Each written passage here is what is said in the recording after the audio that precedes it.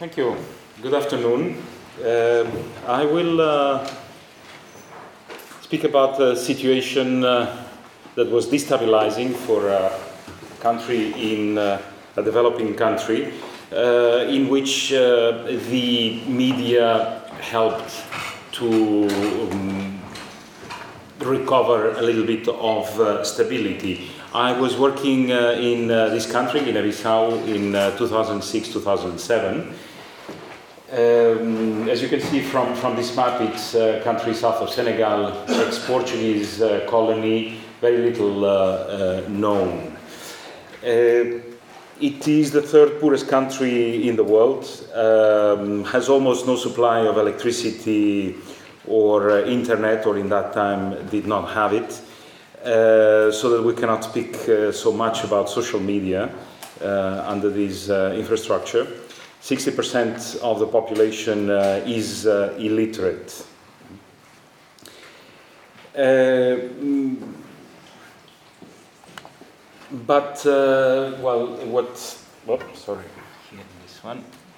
What brings us here is the fact that the South American drug trafficking mafias understood that the European market for cocaine was becoming much more important than it was in '98 up there. That the Patriot Act in the United States was not facilitating the money laundering in the United States. So there was a shift of the traffic of cocaine from the United States towards Europe. The European Union at the same time increased their controls on the sea. So what often happened with this kind of business is that part of the traffic, around 27% according to the United Nations, shifted from going directly through the sea to Europe to pass through West Africa. The main point of entry became Guinea-Bissau because it's a very flat country. It has around 80 islands. It's covered with jungle and has very long fjords going inside land that facilitated the access. At the same time, there's like 27 airstrips that had been built by the Portuguese army during the colonial wars. Another reason, of course, is the weak governance in this country. Has always been a very poor country, but that became independent and had a Marxist-oriented government. But all the changes after the Cold War destabilized even further the country. There was a civil war in 1999. Where the president lost his position, and in fact he returned in 2005, being forbidden from public office in the country, and won the elections in 2 months. There is strong suspicion that he won these elections financed by the Colombian traffickers. Of course, to be able to return to the country, he needed to have a deal with a strong man in that time. That was the chief of the armed forces, General Tagmenawai. So they shared the business of supporting the traffic of cocaine through the country. The cocaine entered mainly through Guinea-Bissau, but as you see in that map, there was enormous number of routes to go to Europe. Another interesting thing, because you have heard a lot of news about these issues of cocaine, is that there's always two lines of trafficking. The small trafficker that swallows usually a condom with cocaine inside and then flies or fly in big numbers to Europe and sell the cocaine there. This is because the South American traffickers pay the services of the African politicians in kind. So these politicians need to transform this into cash, so they send people to Europe to sell the cocaine and bring back the cash. Many of these people are detained in airports, and you probably have heard of these news. And then there is the tons that go together with legal traffic in containers, in logs, in multitude of very sophisticated systems, and they are very seldom stopped by the European law enforcement agencies. We never know whether it's because it's very sophisticated or because of other reasons. The risk in that country is that the war that I mentioned before, 98-99, had started because of a struggle between the President of the Republic and the Chief of the Armed Forces in that time about trafficking of weapons into the region of Casamance in southern Senegal, where there is an active guerrilla for decades. They want to have independence from Senegal, and there was a struggle about this traffic, and that's why the war started. There is a real risk that another civil war could start in the country because of these confrontation.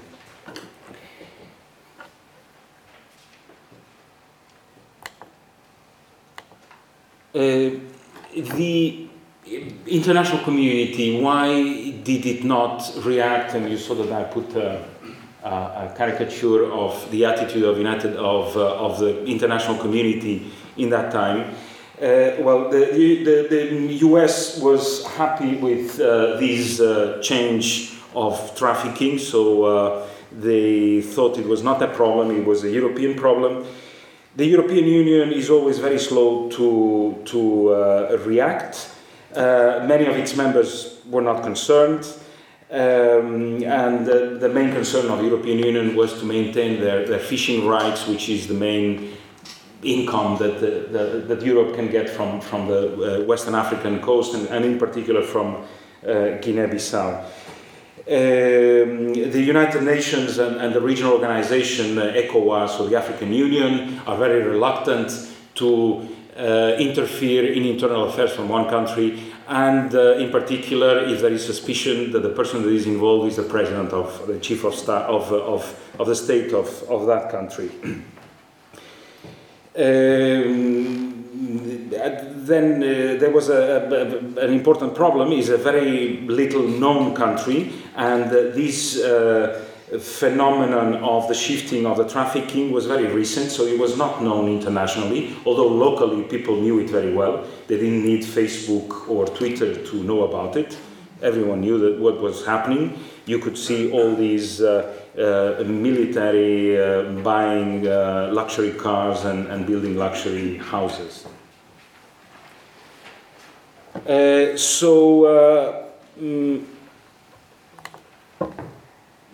Some of us in the United Nations, and not all, because most of the United Nations wanted to keep away from this delicate problem, thought that maybe the best solution is to make it public. So we contacted important media, and the first articles that were published, you can see here the headings, were in June 2007, first The Economist and then Time.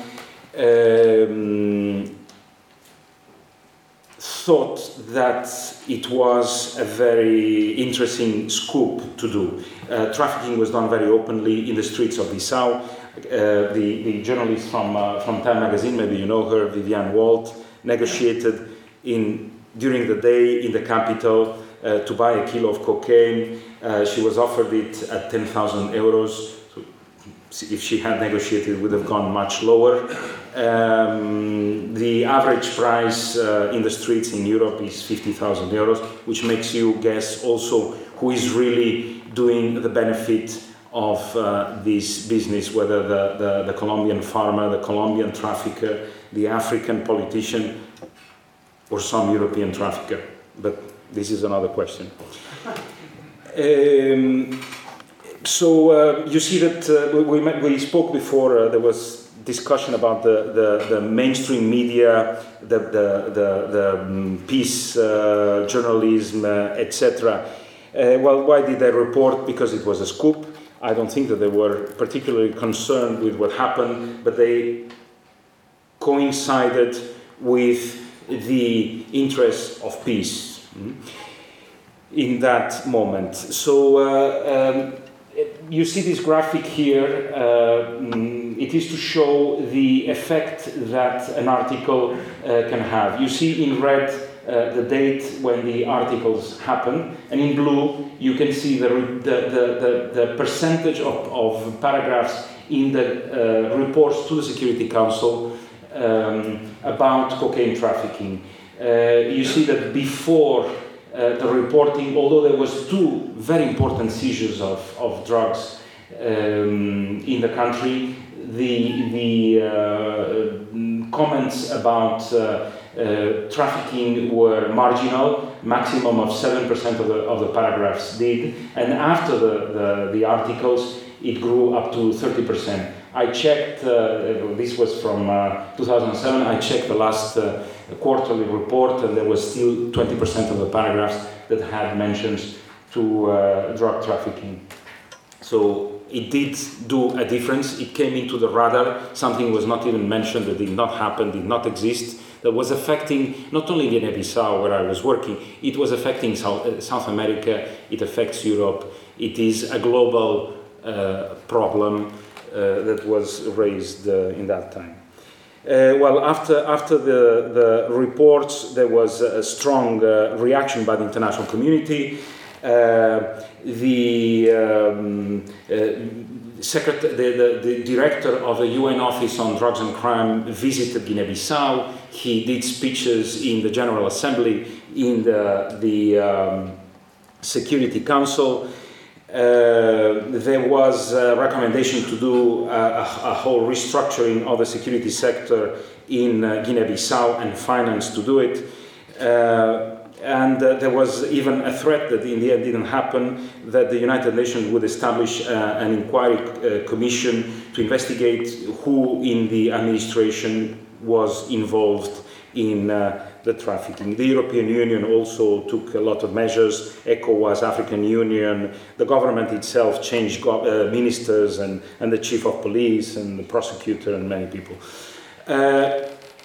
Unfortunately, although this came into the international radar, it was not the end of the problems. And